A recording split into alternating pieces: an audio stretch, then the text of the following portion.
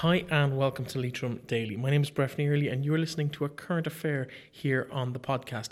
Today's show is brought to you in association with Leitrim Local Enterprise Office ahead of their Local Enterprise Week 2020 taking place from the 2nd to the 6th of March. More on that later in the programme. A couple of weeks ago, before all the general election madness happened, we invited Paschal Mooney of Ocean FM, former Senator and Leitrim County Councillor, to come in and have a conversation with us about all of the candidates running in the election and what their likely chances were of getting a seat in the Dáil. Now, things didn't quite transpire as we expected with the surge towards Sinn Féin. But what I did was I invited Paschal to come back in now that the dust has settled on the election to have a chat with us about where we went wrong in our predictions, but also in terms of what the mood is now across the country and what the political outlook is as we look to form a government and the impact it's going to have locally as well as nationally on our lives and the politics of the region. We caught up on Friday. Here's my conversation with Paschal.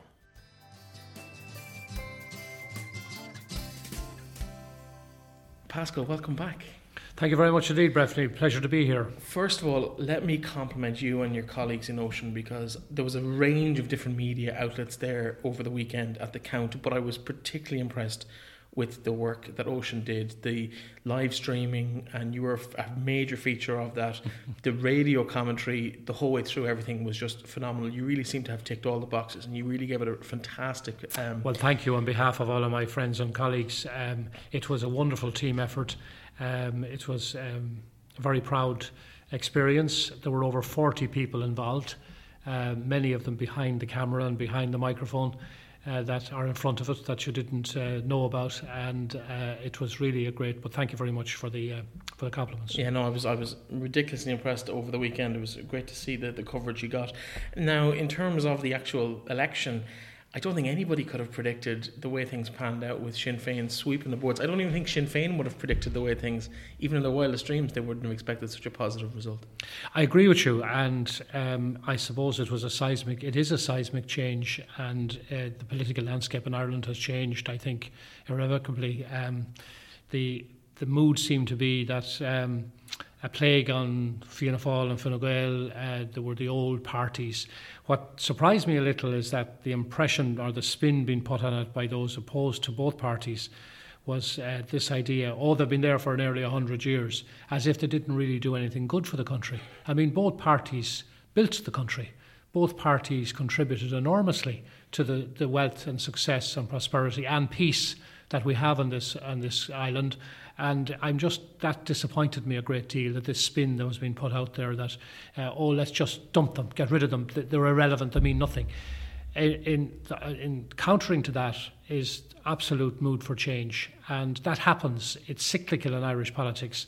The spring's tide of 1992, when Fianna Fáil for the first time lost a significant number of seats, and the general message being sent was they didn't want Fianna Fáil in government.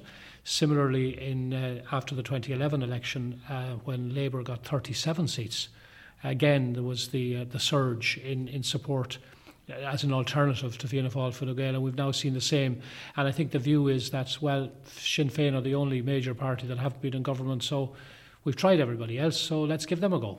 But the numbers don't stack up, let's be honest about it, because Fianna Fáil and Fine Gael combined have just under a majority in the Dáil. So for Sinn Féin to be in power without either of one of those two parties either propping them up or in coalition, the numbers just don't stack up, or it's going to be ridiculously difficult pulling all those independents together. No, you're quite right. And in fact, as you now know, Fianna Fáil have decided at a parliamentary party meeting that they will not enter into negotiations with Sinn Féin for the formation of a government, which means that Fianna Fáil are now going to negotiate with other parties to see if they can form a government. The impression seems to be conveyed from the meeting that Micheál Martin is of the opinion that they have an obligation to try to form a government as the largest political party, notwithstanding the fact that they lost so many seats. My own personal view is that the people have rejected Fianna Fáil, they've rejected Fine Gael, and while it may seem to some, and I noticed the media in the last 48 hours has been saying that, in the national interest that people involved in the party should form a government.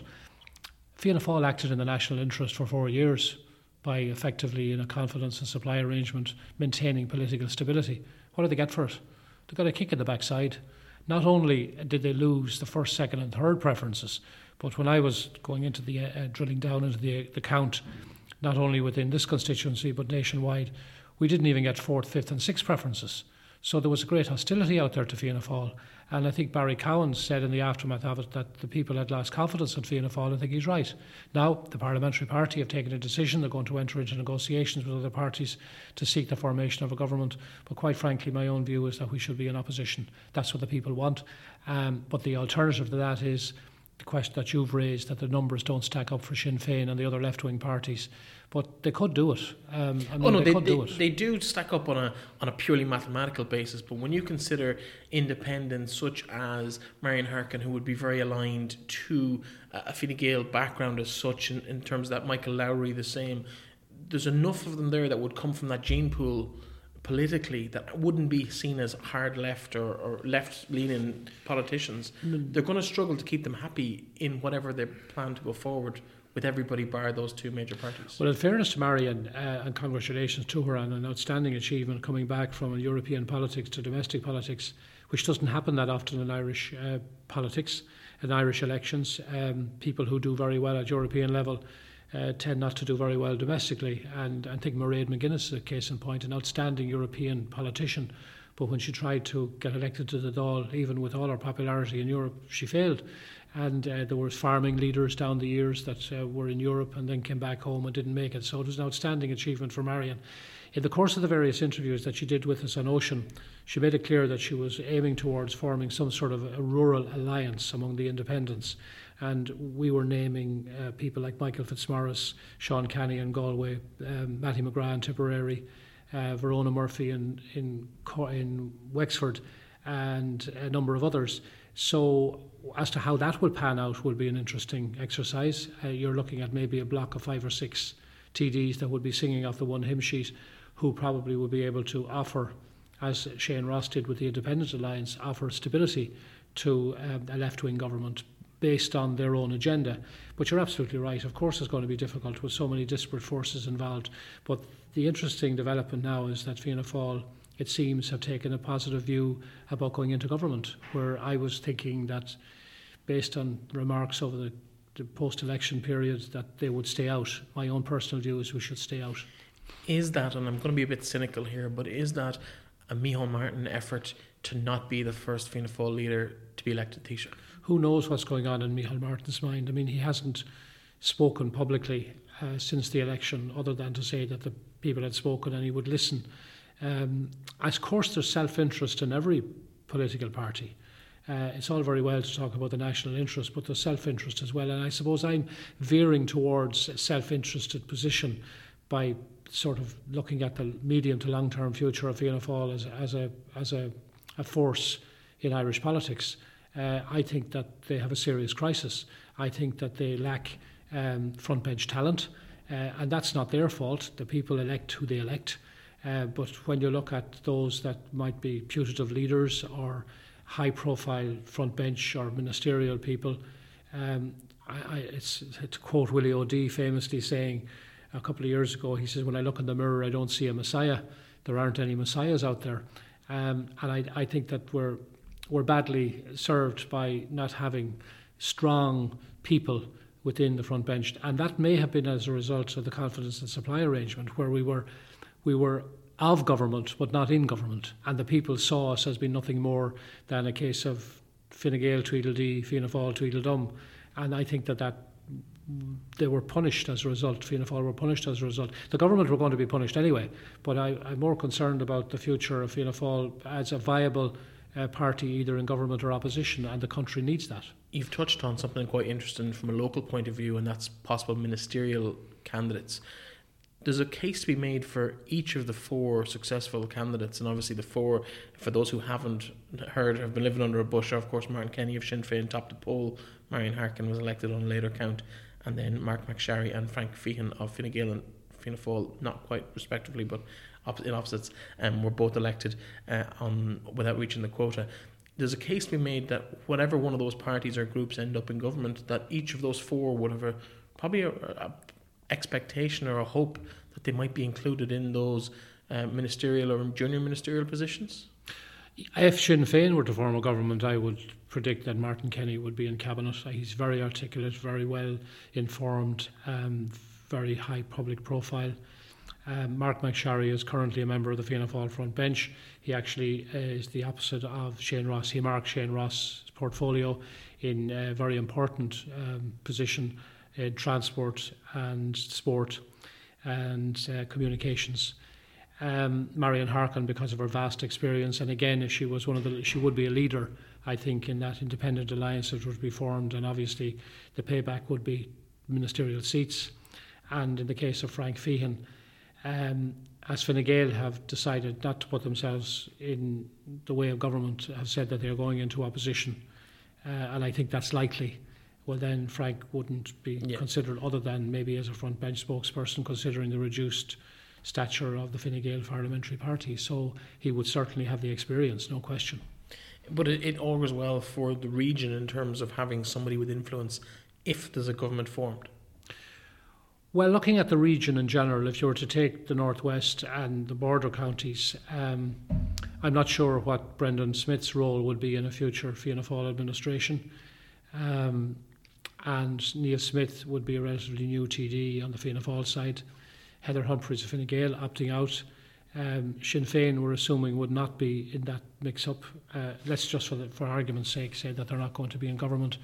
So all of their successes along the border counties and in the region, in the Northwest region, will effectively come to naught in terms of ministerial positions. So you're looking at effectively independence and Fianna Fáil in providing the ministers. Dara Calleary and Mayo.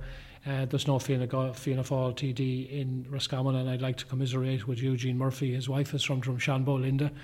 So on a personal level, apart from the politics of it, I've disappointed, although Eugene is going for the Senate, and I wish him well. I think that he'll get elected too, because of the need for Fianna Fáil to have a high-profile potential TD to get that seat back in Roscommon. And of course the census is coming up next year, which I'm sure will exercise your minds in the months ahead, because it looks like there could be a change in this constituency, which is one of the largest geographically in the country, and the people in Donegal are not too happy.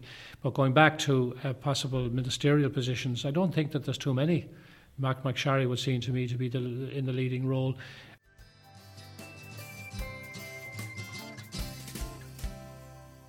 Now, I mentioned at the top of the show that today's show was brought to you in association with the local enterprise office in Leitrim, and they are putting together a fantastic series of events for their local enterprise week in 2020. It is titled Making It Happen, and it runs from the 2nd to the 6th of March in just 2 to 3 weeks' time. Now, there are plenty of activities taking place across the county for small and medium-sized enterprises who work with the local enterprise office here in the county. The SEO clinics on Monday in the Hive on the 2nd of March, they're already sold out, no more spaces available on that.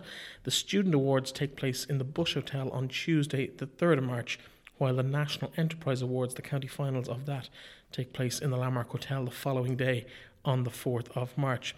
How to leverage finance for your business is a session taking place in the Hive on Thursday, the 5th of March, while Made in Leitrim, a celebration of creative talent from all over the county in the association with the Design House, is happening in the Dock also on Thursday, the 5th of March. Finally, wrapping up the week on the Friday is Women Making It Happen. It's an event in association with a number of the other local enterprise offices from around the region, and that's taking place in the Mullingar Park Hotel. All the information on that is on localenterprise.ie/Leitrim, and you can find their entire schedule on leitrimdaily.com/events. Thanks very much for your continued support of the programme, and the very best of luck to you in your local enterprise week happening in early March.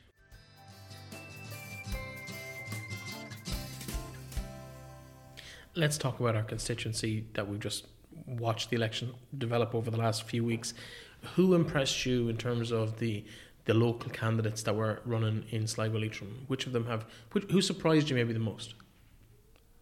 Well, the result surprised me with the 4th seat, in that you have to applaud Frank Feehan, who stuck to his guns, who was seen strangely enough, from the outset, as being the weaker of the two Fine Gael candidates, despite the fact that he had had all that experience. It was based, I think, primarily on geography and on numbers, in that Sligo had the largest preponderance of votes. Thomas Walsh, relatively new, young, fresh face in Fine Gael, seen by Fine Gael people as the future of the party.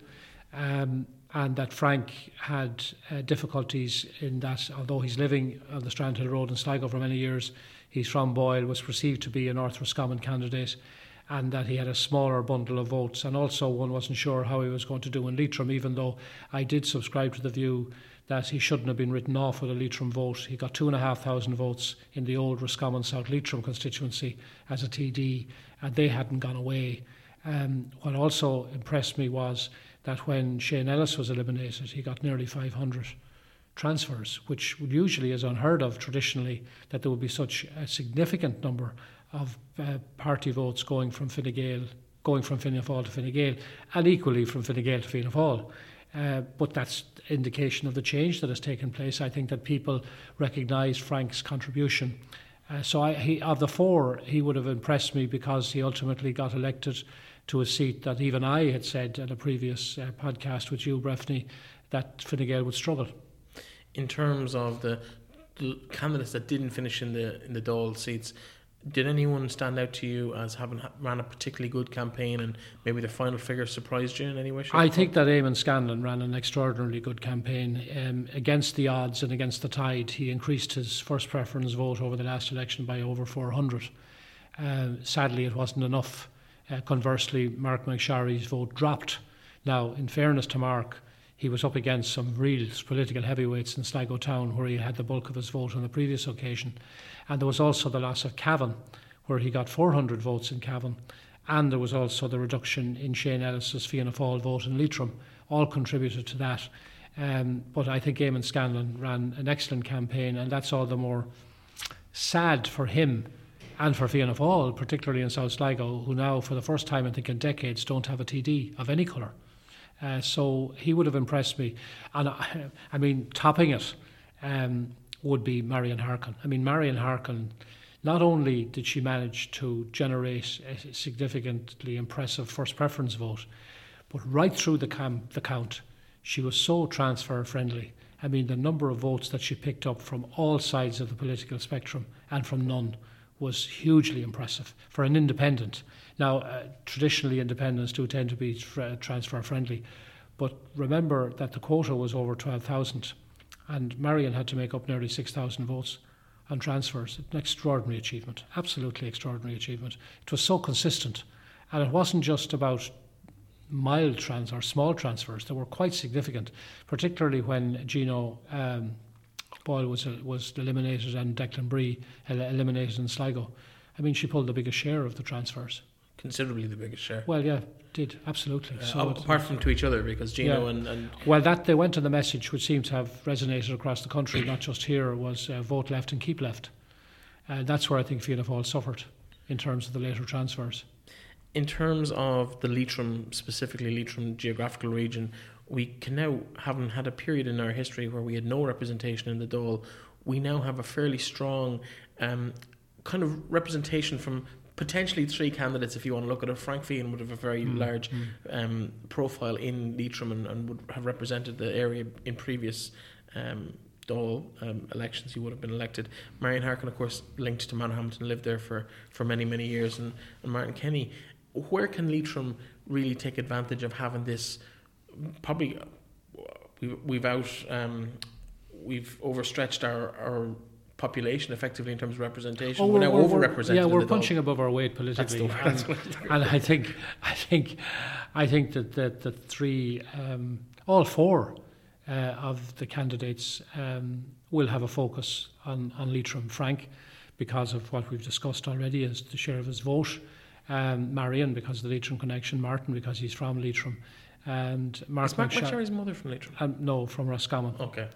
And Mark, with such strong, and his father has such strong Leitrim connections and did well in Leitrim. So, I think that the four of them will work very well together, and it'll be about prioritising what is needed to improve issues in Leitrim that they would agree on. For example, I think the improvement of broadband facilities, all of them will subscribe to that. More investment in jobs, I think they will all subscribe to that. And specifically that the IDA would be more exercised in ensuring that there would be visits by potential industrialists into this region. I think that that's going to be a help. And the fact that Mark, coming from the largest urban base in the constituency, will be a plus as well, because it will be seen as a magnet. It should be an attraction for people on the jobs front. On the other national issues such as health and homelessness and those specific issues, I don't think there'll be any difference of opinion between all of them. I think they'll want to get action seen to be done on those issues as well. So I think, generally speaking, that the people have made a wise choice in that there will be very little separate, despite the party ideologies, there'll be very little separating the 4 local TDs from the issues and the priorities that most voters have identified with in the election. We might just party by party go through the national picture in terms of how each party did. Let's get a kind of report card as such in terms of the parties. We'll start with the one with the most seats, Fianna Fáil, your own party. How do you think they've performed on a national level? Oh, abysmal. It's been an absolute disaster for Fianna Fáil electorally. Here was a party that was 12 points ahead at the beginning of the campaign from Fine Gael, were expected to pick up 50 plus seats. All of us subscribed to that view. But as I said at the outset, what destroyed Fianna Fáil was not just the Sinn Féin surge, but the fact that people rejected them right down the ballot paper. Traditionally, Fianna Fáil and Fine Gael would have been the parties that would have picked up the 4th and 5th seats. I'll give you one specific example. Mary Fitzpatrick, Dublin City Councillor, who stood several times in the past, who was who Bertie Ahern and his machine ostracised and excluded when she was the 3rd candidate in the Dublin Central constituency down through the years. Now she suddenly had broken free. Not only was she contesting the same constituency, but it was now a constituency that went from 3 to 4 seats. Geographically, part of her Dublin City Council area was coming back into Dublin Central to expand that to a 4-seater. She had everything going for her. And in fairness to Mary, it wasn't her fault. She didn't get the preferences. She got a good first preference vote, was in there fighting for a seat. But when it came to the latter stages of the count on the 3rd, 4th, 5th, 6th seat preferences on the paper, she didn't get them. And even with Mary Lou's transfer, traditionally there might have been a certain empathy with Sinn Féin voters to transfer those who did to Fianna Fáil rather than Fine Gael. They didn't transfer to either party, they kept it left. And as a result, Mary lost. And that happened across the country to a variety of seats. Fiona Loughlin in Kildare, Frank O'Rourke, of course, who was Kesh Carrigan originally, lost out. Again, it was down primarily not just to the share of the first preference vote, which would have been slightly down, but it was the later preferences that effectively screwed Fianna Fáil's chances of getting that 50 plus seats. So I think it's been a disastrous election for Fianna Fáil. Was it a mistake to run 3 candidates in Sligo Leitrim? No, traditionally that was always the case. There would have been an uproar within the Fianna Fáil organisation in Leitrim if they hadn't run a Leitrim-based candidate. And there was always a Sligo Town and a South Sligo candidate. Fine Gael adopted the same strategy, generally speaking, as well. If we hadn't ran a candidate in Leitrim, I think Martin Kenny's vote and Marion Harkin's vote would have been substantially higher. In terms of Fine Gael, are we talking the same kind of... before you Fianna Fáil, Micheál Martin, your own verdict on that, should he consider his position as... absolutely. I think that he's time limited at this stage. He may be successful in forming a government with Fianna Fáil in the lead, but I don't think it'll last the full term. And I think there is a general consensus within Fianna Fáil that he won't fight the next election as leader of Fianna Fáil. Although one caveat is that one TD was quoted today as saying, let's not dump the leader without looking at the alternatives.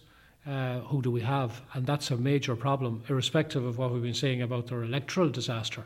It's a major, major problem that hasn't been addressed by Fianna Fáil as to the talent pool within the party.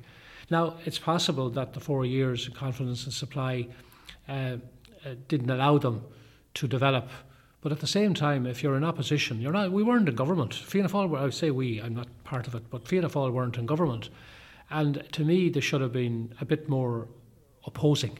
And certainly when the health or when the homelessness issue became dominant and the housing issue became dominant, I think we should have pulled the pin earlier. And yet what we do in the national interest because of Brexit.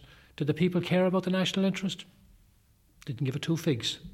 And as a result, they have a real problem. That's why, and I don't want to be sounding gloomy or pessimistic, I'm just stating what I believe is a reality. The context of Fine Gael as the outgoing government were unpopular. And there were question marks about Leo Varadkar's ability. Was he a spin doctor or was he doing the business? They tried to highlight what they believed were important issues from a national perspective. Brexit, for example, the international relationship that they had in the European context. I think people were just sick of that, though. Well, I don't think they cared. And also, of course, the Northern Ireland issue where they were very heavily involved, and one must compliment Simon Coveney and Julian Smith. And I'm so sad to see that Boris Johnson has dumped Julian Smith. I mean, he's an outstanding politician, and he would have brought a progressive, as he had already shown over a short period there, progressive development to events in Northern Ireland and North-South relations. And I don't know who they're going to appoint now. That we'll know by the time this podcast has gone out, but it'll probably be some other anonymous Tory backbencher plucked into to give them a job that slavishly follows Boris and will do what he tells them. That's the sad reality of the Tory majority. You know, you now have a concentration of power in Downing Street. That's not good for democracy, but that's for another day and for another debate. So in terms of Fine Gael, they had a lot not going for them. There were a lot of negativities, and there was an inevitability as the campaign went on that they were going to suffer. However, in fairness to their front team, they pulled it back a bit in the last week, but I think that they pulled it back because Micheál Martin wasn't performing as much as anything else. Anyway, they're going into a period of opposition.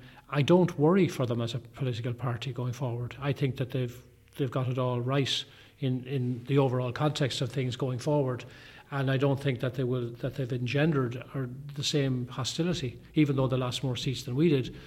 I just have this feeling that the target was Fianna Fáil. Maybe because we've been in government, or they've been in government since the foundation of the state more than any other party. Maybe that's what's engendering the hostility. Also, the fact that they are now, blamed for bringing the country down and creating enormous personal problems for people. All of those factors, I think, were part of the thinking with voters going into the polls, and therefore they have a lot of rebuilding to do. Have Fianna Fáil and Fine Gael lost touch with particularly the younger portions of the electorate, say anyone under the age of 40, 45. I think the marriage equality referendum, the pro-choice, pro-life referendum, the abortion referendum, they were very vocal on the status quo side when that really wasn't the prevailing view in most of the younger generations across the country. Well, in fairness to Micheál Martin, he and a number of other front bench spokesmen took the more liberal view on those issues, on both the same-sex and on abortion. But unfortunately, the vast majority of the Fianna Fáil Parliamentary Party were opposed to it. And I think that message was getting through to that younger electorate, that Fianna Fáil, despite the leadership initiative and the leadership position, and the fact that he brought his party with him, somewhat kicking and dragging into the modern era in that sense, if that is your view, I don't think that it resonated. I think the opposite. I think that the younger people saw Fianna Fáil and Fine Gael as being conservative, old hat parties. But keep in mind, we have a very young population, and traditionally young people are that bit more radical.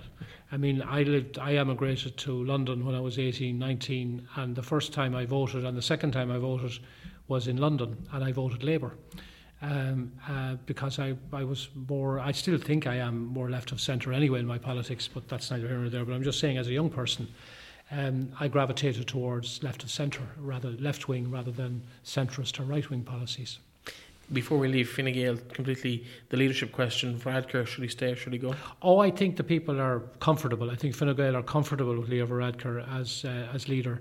particularly the Parliamentary Party, because remember, they were the ones that led the charge to ensure that he was elected, whereas it was the grassroots of Fine Gael that supported Simon Coveney. And I'm sure that there is that tension that's still there, but in the aftermath of an election defeat, I don't think the leadership issue will be raised, and it certainly hasn't to any great extent. I mean, there's been nobody coming out of the woodwork in Fine Gael around the country, like local activists or anything, expressing any opinion about him. Any opinions that have been expressed about his future have come from the TDs, all of whom, I think without exception, have said that they're quite comfortable with him, and even as late as the primetime debate the other night, I think the TDs that were on said it wasn't an issue. So I don't think it will be an issue short term. I don't need to ask you that question when it comes to Labour, because Brendan Howlin has already made his announcement. He's going to step down as the leader of the Labour Party. A very, very poor election for them. You mentioned they had 37 seats in 2011. 9 years later, 7, now 6. In fact, I think they were blessed.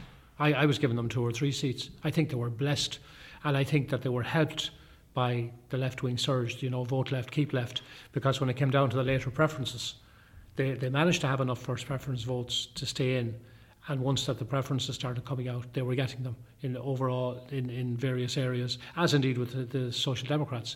So I think that they were blessed in that regard.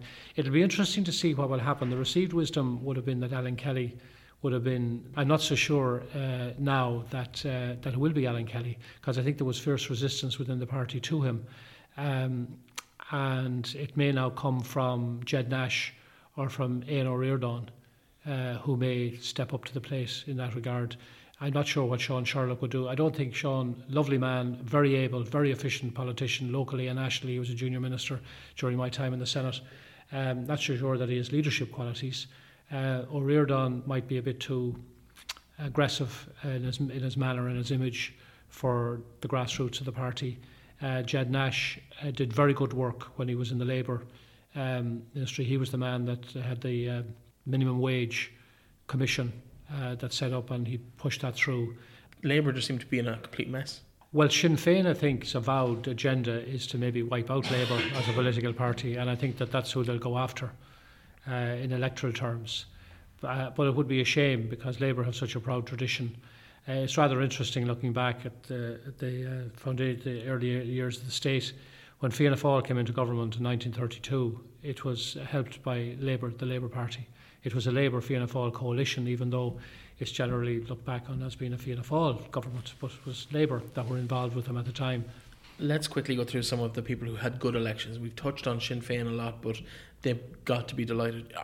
Are Sinn Féin even aware of why this has happened? Was it by design, or was it just the mood of the nation just swept everybody up in that left? Well, it's pretty obvious from what they've been saying that they weren't expecting this, and that their strategy was, at the beginning of the election, to modestly increase their seats. Firstly, to hold on to the ones they had, and modestly increase their seats. And I don't think they saw it coming, because their election strategy was geared more towards an acknowledgement of what had happened with them only 6 months ago in both local and European elections. Remember, they lost over half their councillors. I think there's been 4 or 5 councillors who got only a handful of votes in the local elections, now got thousands of first preferences. There was one guy in Wexford, 500 votes in the locals, 18,000 in the... Yeah. That's not a personal vote. Yeah. If we find ourselves... it was a brand. It went after the brand. But if we find ourselves back in a situation in, say, 6 or 8 or 10 months' time, where we're back in the Sligo Park counting votes again, will that stand? Will that stay? It will only stand if Sinn Féin were to be in government, because remember, people, a lot of instances, I would suggest, voted for them to put them into government. So if they're still out of government, and there is a government, well, then they're opposition. So their message will still be potent and still be relevant, unless that the new parties in government address very quickly the issues that are exercising the minds of the people. And irrespective of the outcome, from looking at what Fianna Fáil have now decided to do in negotiating, the government that will emerge will be a left of central government. Almost certainly it will be a left of central government, and it will be a more radical government. And that's nothing strange to Fianna Fáil, in fairness to them. I mean, when they came into power first in 1932, they were seen as nearly like the devil incarnate. Remember, 10 years earlier, they had been opposing the foundation of the state, against the institutions of the state. They went into a civil war, and yet 10 years later, former gunmen were now in power. Now, I know it's different times, but what happened was, following that election, it was a very radical programme of government that Fianna Fáil introduced. Very radical, very left of centre. They went into a massive house building at a time when they had very little money, and they generally had very radical policies which scared the living daylights out of the establishment at the time. So it's just a bit of a rerun. I mean, there's nothing new under the sun in politics, and Sinn Féin are kind of maybe reflecting that change at this moment in time. But if they don't get into government in order to implement their policies, they may suffer electorally, and they particularly would suffer if, as I'm suggesting, as will be a left-wing government that probably might take some of their policies and implement them, in which case the people might say, well, you know. And there is one other factor. I think that Sinn Féin have been done enormous damage with the antics of David Cullinane down in Waterford singing about Up the Ra, Desi Ellis with his Come Out the Black and Tans in Dublin, Pauline Tully's people in the Cavan with similar IRA songs, needing the Sligo count, and there's nothing wrong with it, but it kind of gives an insight into their thinking, as you will know when Mark Kelly was elected, the Sang a Nation once again. I mean, in this day and age, that's all about the past, really. I mean, now people might argue, well, a nation once again is an aspiration. I'm not saying that. I'm just saying that the culture. It was number one in the UK, wasn't it, recently? It was, yeah. But I'm saying the Black and Tans one, yeah. Oh, sorry, that was, my apologies. Yeah. But I'm just saying. Well, a nation once again was another Jimmy's job back in the day. It won the best song of the millennium. Oh, yeah. In fact, to be honest with you, I believe it should be our national anthem. It's more than anything. But anyway, that's time. I'm only just saying about the culture within Sinn Féin that generates that sort of reaction when it wasn't needed, especially when Sinn Féin and Mary Lou MacDonald and Pearse Doherty in particular, and Owen O'Brien, are trying to move their party away from the past into the future. And as a result, they managed to persuade a huge swathe of young voters that the past didn't matter. The killing and the bombing and the mayhem that went on didn't matter. It was of no consequence, no relevance. It was like, oh, that was then. And yet people don't seem to understand, and those young generation needs to understand. First of all, democracy is a very fragile flower, but peace on this island is an equally fragile flower. You've only got to see what happened with these bunch of dissidents planting bombs on the ferry and trying to kill the PSNI and putting up posters threatening Michelle O'Neill and Jerry Kelly of Sinn Féin. So they're out there. And I think young people need to understand that they have to nurture peace, that the peace dividend in this country has to be worked at all the time, and they just can't ignore history. And they have, and it's fortunate. That's the unfortunate side aspect of this election. Many of them seem to have ignored history. Yeah, and I suppose from speaking to teenagers in the last couple of weeks, they seem to be unaware, or like you said... Well, they should read it up. I mean, they shouldn't be ignorant. Not in this day and age, not living on the island of Ireland, not with the ongoing development of North-South relations, the stability surrounding the Northern Ireland Assembly, the East-West relations, what the future relationship between Britain and Ireland. All of these factors are now important to that younger generation because they are the inheritors of Ireland. They're the people that are going to be running this country, both politically and in business. And it's time that if they're ignorant of the past, there's an old cliche that says those that ignore the past are condemned to repeat it. Finally, let's look at some of the possible coalition partners for Sinn Féin or Fianna Fáil in that left government that you spoke about, the Greens, Social Democrats, People Before Profit. There's a group of independents there. There's a Lone Aontú representative too in terms of the name escapes me now, Peadar Tóibín. Who has performed well and who'll be happy with their lot, because people were expecting 15 or 16 seats for the Greens. They ended up with just the 12. Will they be happy with their election? Oh, I'd say they're ecstatic. I mean, I better mention as well, Roderick O'Gorman is of Leitrim descent. He's a second cousin of mine. From Kilkenny. No, he's Dublin West. He was Dublin West. He was in Radcliffe's constituency. He's a long-term Green Party member, but his grandparents would be from Fianna, from I suppose they're second cousins and first cousins. His dad is a first cousin of my mother. Very good. Yeah, great Leitrim connections all over the place. They'll be delighted. I mean, they're a force within the political system in Ireland. They will be a force for influencing the new government. Let's go back to the numbers. 38 Fianna Fáil, 12 Greens, that's 50. Labour has said that they won't engage. 6 Soc Dems, that's 56. And you can take it that the left-wing Solidarity, People Before Profit, won't engage. So you're looking at 56, and then that's a long way from 80. A long way from 80. So I'm not sure how that's going to work out. Would Fine Gael return a confidence in supply? No, They'd they've be ruled crazy that out. to, but They've ruled it out, and they've said they're going into opposition. So the best day for that sort of amalgam of the Fianna Fáil dominated government would be for Fine Gael to abstain on an issue by issue basis, but be the opposition, and then you would have, of course, a very strong resurgent Sinn Féin, who would be the main opposition party. They would be the main opposition party. In fact, Mary Lou MacDonald, by convention, would be the leader of the opposition. So it's a real problem. I mean, it's all very well for Fianna Fáil to say they're going to enter into negotiations, but if the numbers don't add up, so it would seem to me on the face of it that they will all fail and we could be back with another election. when would you expect that to happen? How long will that It process could go on take? forever. It seems that constitutionally that the caretaker government can stay in power for as long as. There is nothing to constitutionally inhibit them from staying in power, but they are a caretaker government in the real sense. So what it means for listeners, still Taoiseach. yeah, what it means for listeners is that the current Fine Gael cabinet will continue to run the country, govern the country, but they will be very limited. In fact, it will be impossible for them to pass any legislation. It certainly would be almost impossible for them to pass any legislation that involves money, the taxpayers' money, because they won't have the power to do it. So unless that there's an agreement within the House to allow certain bills to go through, it's most unlikely. And traditionally, there's never been legislation passed with a caretaker government, but we're in changed times, we're in very unusual times. And the last time it took 7 weeks, I have a feeling that it'll be a bit like Israel. As currently constituted, they can't form a government. They've tried. Their president has called in the two major parties who have tried to negotiate with other parties. It's a little like a mirror image of Ireland. There's a plethora of minor parties in the Israeli political setup, similar to here, and they haven't been able to square the circle. They're falling short of 6 or 7 members in order to form a majority government. And the same is, in my opinion, is going to happen here. Where is it going to come from, Breffni? Let's go back on it for again. People might be confused with figures. Fianna Fáil on 38, Greens on 12, that's 50. Labour are out. Social Democrats on 6, that's 56.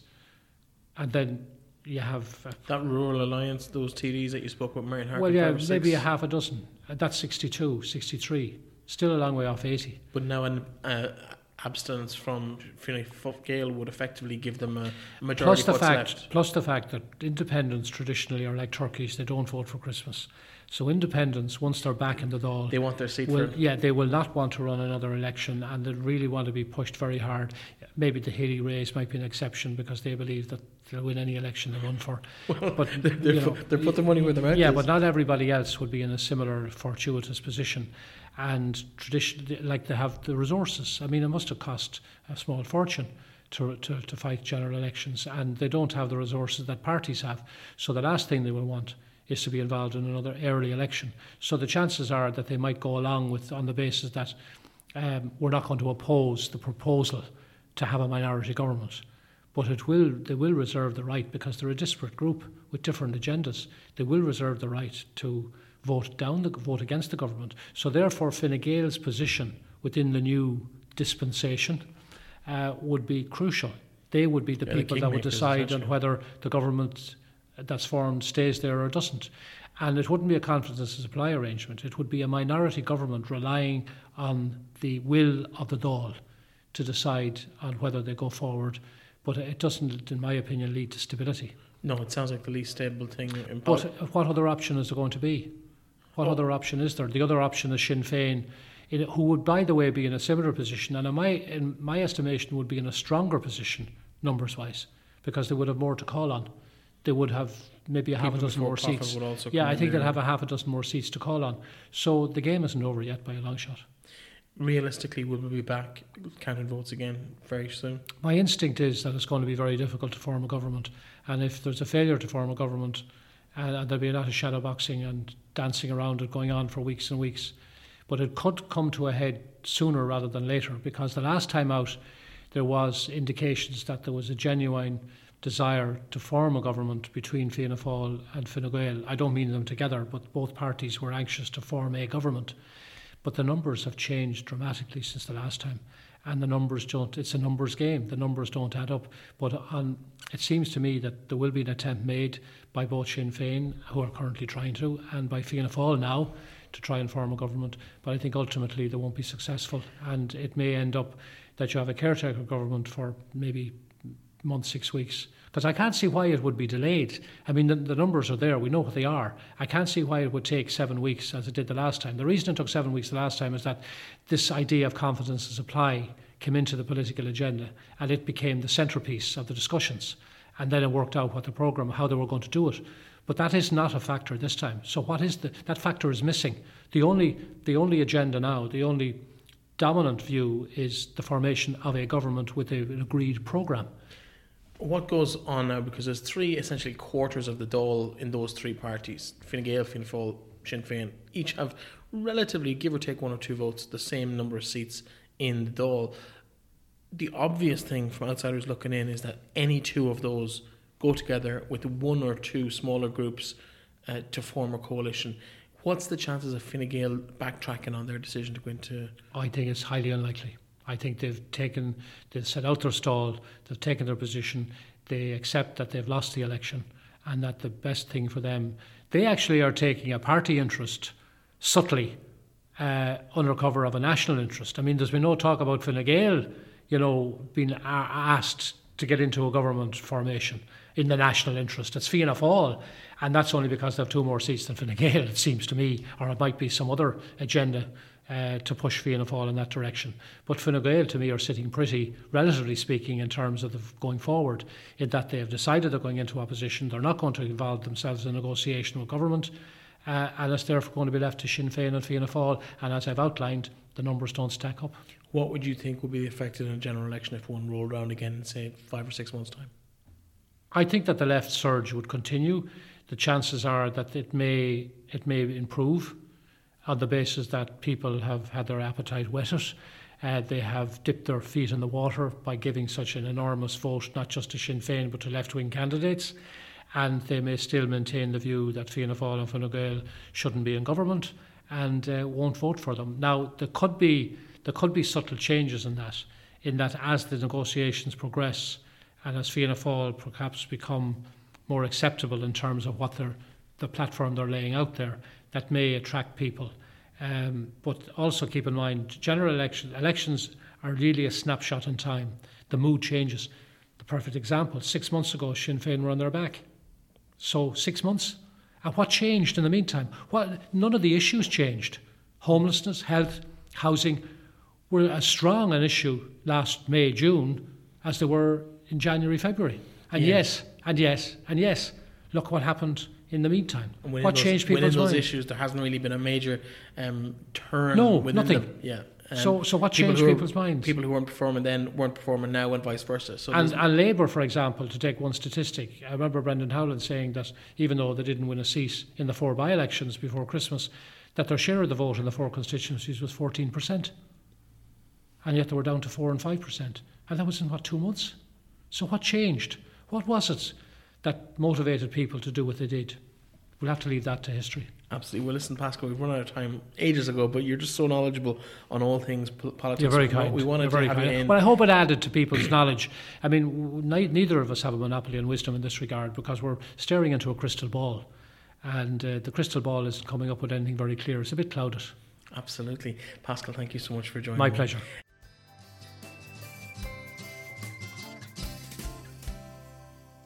And that was the conversation I had with Pascal Mooney about the fallout from General Election 2020, and specifically about the Sligo-Leitrim constituency.